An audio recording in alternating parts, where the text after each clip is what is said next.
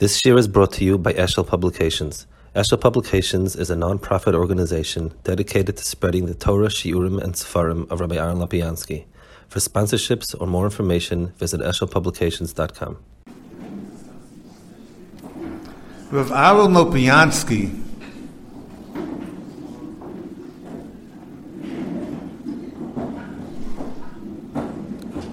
Rosh Hashiva of Yeshivas Greater Washington once told me there's no such thing as an introduction. You don't need an introduction. Torah is Torah. Nevertheless, I just want to say Rav Aaron Lopiansky left for a part of his day, the Mir Yeshiva, where he was the son-in-law of the Rosh Hashiva, a chevusa of Anoshim Gedolim, highly respected and well worthy of all of the accolades we could ever give him. He left to come to Eish HaTorah and to participate in teaching the next generation. And he didn't choose to teach the highest Gemara Shir, which he certainly could have taught, or the most important people that came in through ELC. But instead, he became a partner in the Essentials program. This is where he wanted to give. And in that role, undoubtedly, he had the opportunity to see our Rosh Hashiva, Rav Noach, in a very unique fashion. It's our honor to hear this evening from Rav Aaron Lopiansky.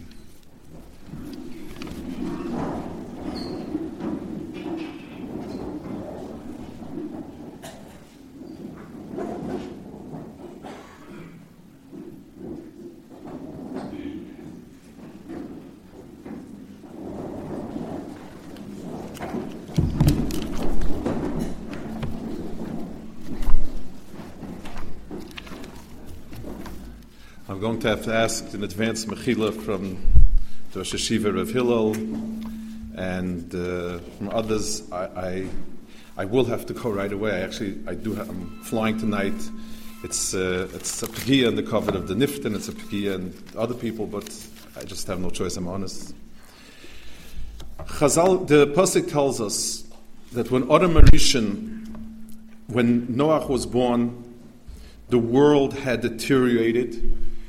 Morally, it had become full of sinners, and the earth was cursed, didn't give fruit, it gave thorns, and people's life was really, really very difficult. Finally, Lamech had a son that he called Noach. Vayikra Shmo Noach, Lemor, Ze Yenachemenu Mimaseinu. He will comfort us from all of our travails. And from our frustrations, min adom asher Hashem, because of the world that God cursed. And the Medrash asks, the derivation of Noach and Yenachmenu is not the same. The word Nachmenu means to comfort. Chazal say the Medrash and the Milah are not the same. The word means to put at rest, at peace, and Yenachemenu means to comfort. It's not the same word. It's close, similar, not quite the same. And Chazal say that, yes, God chose the name Noach because that was his real essence. People mistook it, and they called him Yenachemenu, which Chazal said they should have called him Nachman if they had that in mind, because they didn't understand the role of Noach in the world. And I want to explain the difference between Yenachemenu and Noach. Imagine a person has a tragedy. Somebody is laying at his feet a very close relative, and he's dying. And we come and comfort the person. That's called nichumim. What do we tell him? We tell him, accept your loss, come to grips with it. No one can live forever. Hashem will help. If somebody loses something very valuable, we also speak, there's nichum, Hashem yemalech esroncha, come to grips with it, it's gone, it's over, and so on and so forth. That's called Yinachamenu. People saw the world, and the world was a deteriorated, malfunctioning, dysfunctional world. People worked hard, it said they didn't even have tools to dig with. They dug with their fingers, nothing came up, just thorns and thistles, and life was wretched. And they took a look at a person like Noach, who was born Mohol, who looked like a tzaddik, and he said, he will comfort us. He'll give us words of comfort. And HaKadosh Baruch Hu said, no. It's like when somebody has a dislocated foot, and people give him a crutch, people help him up the steps, and someone says, you know why you're hobbling? Because things are not in the right place. And when things are not in the right place, they don't work, they don't function. And putting comforting arms around it and helping people up is perpetuating a problem instead of solving it. Let me solve it for you. And you snap the foot back in place, and it hurts a lot. But the foot's back in place, and 2 minutes later, you're running around. I grew up in the generation that was the end of the Adoma She'era in America. I grew up, Baruch Hashem, observant, very observant. I grew up between the 50s and the 70s, and I came to Eretz Yisrael. And the generation from my high school, which was a religious high school, the question was how many would be left, not how many would be added. The given was the generations are deteriorating. The fruit of our labor is becoming thorns and thistles. If a person had a child who was minimally observant, he was thrilled. And if at least he married a Jewish girl, that was okay. That was what the world looked like. And the tzaddik was the person who would put an arm around you and say, no, what can you do? It's America. At least she's Jewish. At least she cooks kosher. At least this, at least that. That was the attitude. The people understood that the job of the spiritual leaders was nichumim. And along came somebody and said, the world is not meant to be dysfunctional. If the world is dysfunctional, it's because things are out of place. And when things will be in place, when people will understand Torah, when people will feel the thrill of mitzvahs, things will snap back into place. It's going to be a painful process. And as Berkowitz mentioned, it was doubly painful for the people that have to make the trek back, and the people that understood it to be emes, and not everyone understood that not the Chevre Kadisha should be called, but the EMT should be called. We're not preparing a eulogy for these people. We're going to deliver some shocks and bring them to life. Reb Noach, the perspective of the world was that the Reb Noachs would be the Yinachamenus of the world. They would bring comfort and sort of make us feel good about it.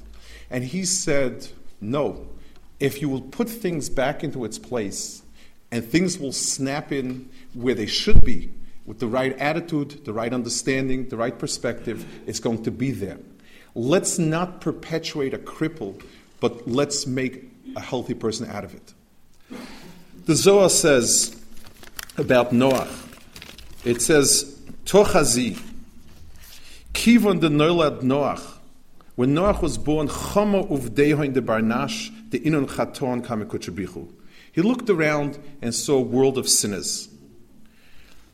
V'havegonis gramei, he hid himself. V'ishtadol b'pulchane demorei, and he worked hard at avodas Hashem. Begin the loyal mehach be'archayu.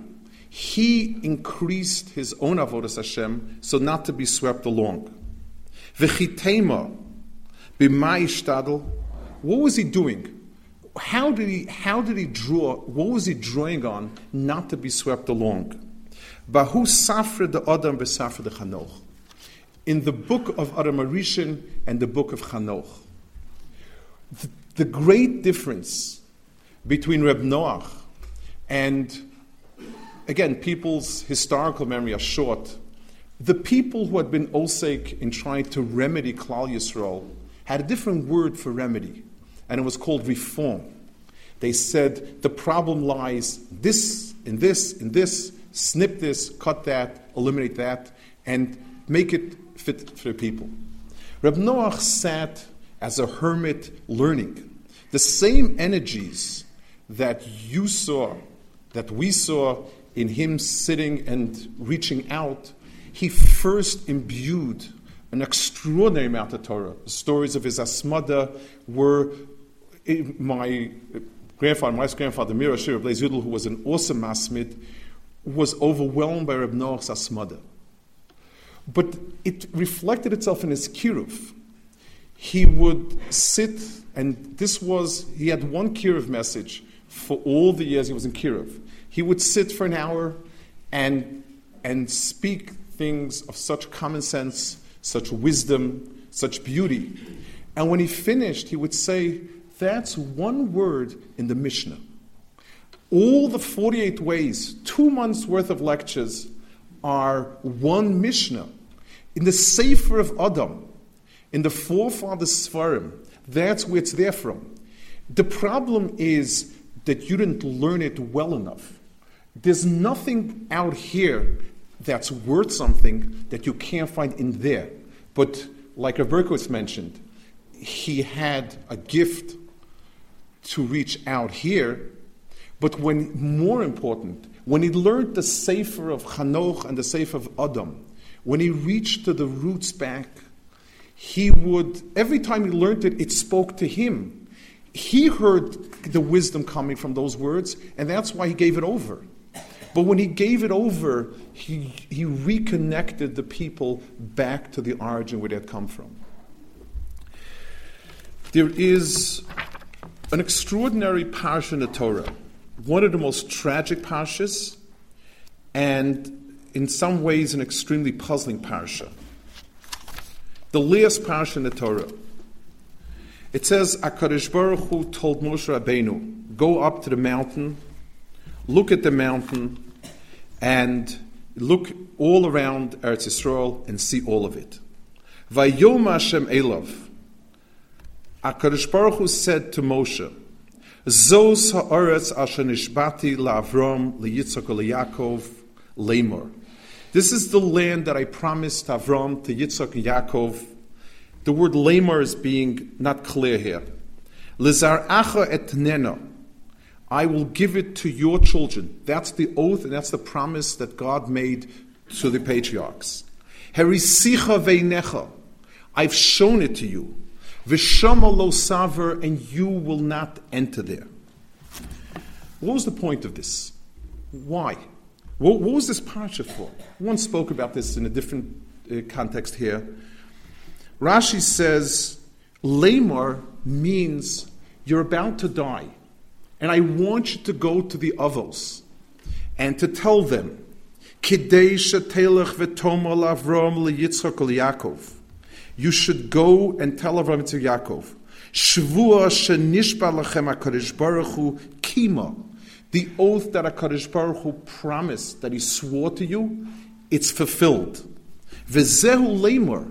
And that's what the word Lemor means. Tell them.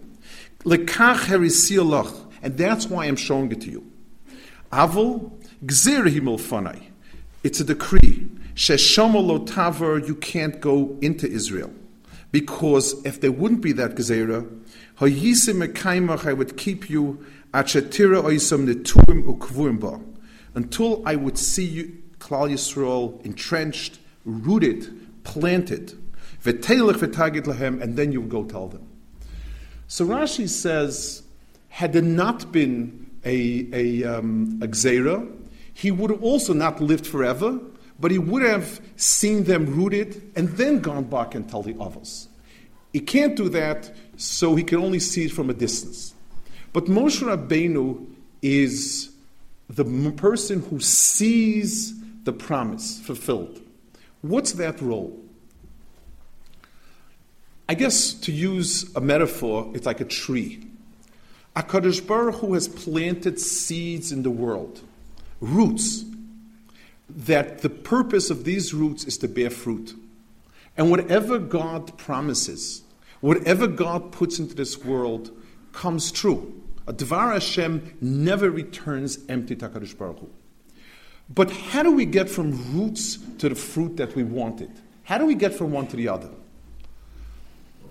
You can't, we would say, go ahead and do it. Well, the roots are there, why don't they bear fruit? We saw in last week's Sedra that when you sit in darkness, you're paralyzed. A person who has no vision does not act. If a person is completely visionless, then he's working at a low-end job, he sits in his chair, he does the little putters around. He's not going anywhere because he doesn't see anything. What connects the seed that's in us, what connects the force that is in our very essence to the ability to realize it is vision. When you can catch sight of something and see it, it's possible to work towards it. You may or may not work, but it's only then it's possible. So Moshe Rabbeinu is the vision that connects the oath of the Avos is the Dvar Hashem that's in the ground. Those are the roots. The vision is Moshe's.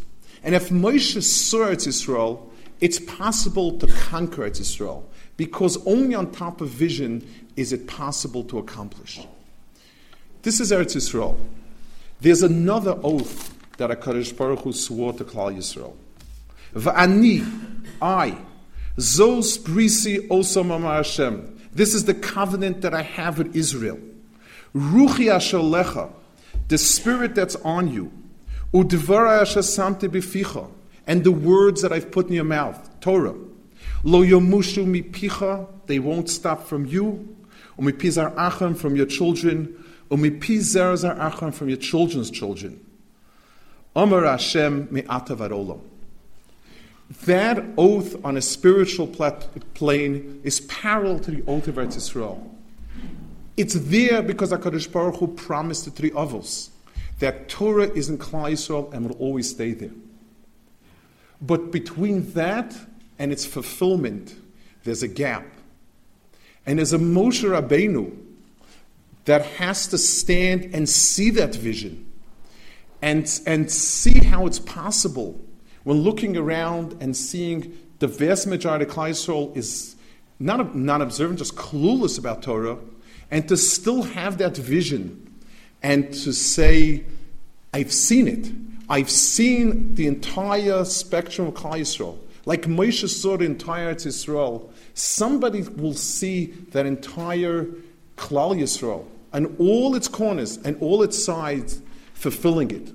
And on the coattails of that vision, someone or someone's or a nation will ride it to fulfillment. There's something extraordinary about Reb Noach passing away just before the center was finished. The center was finished Toch Shnoso.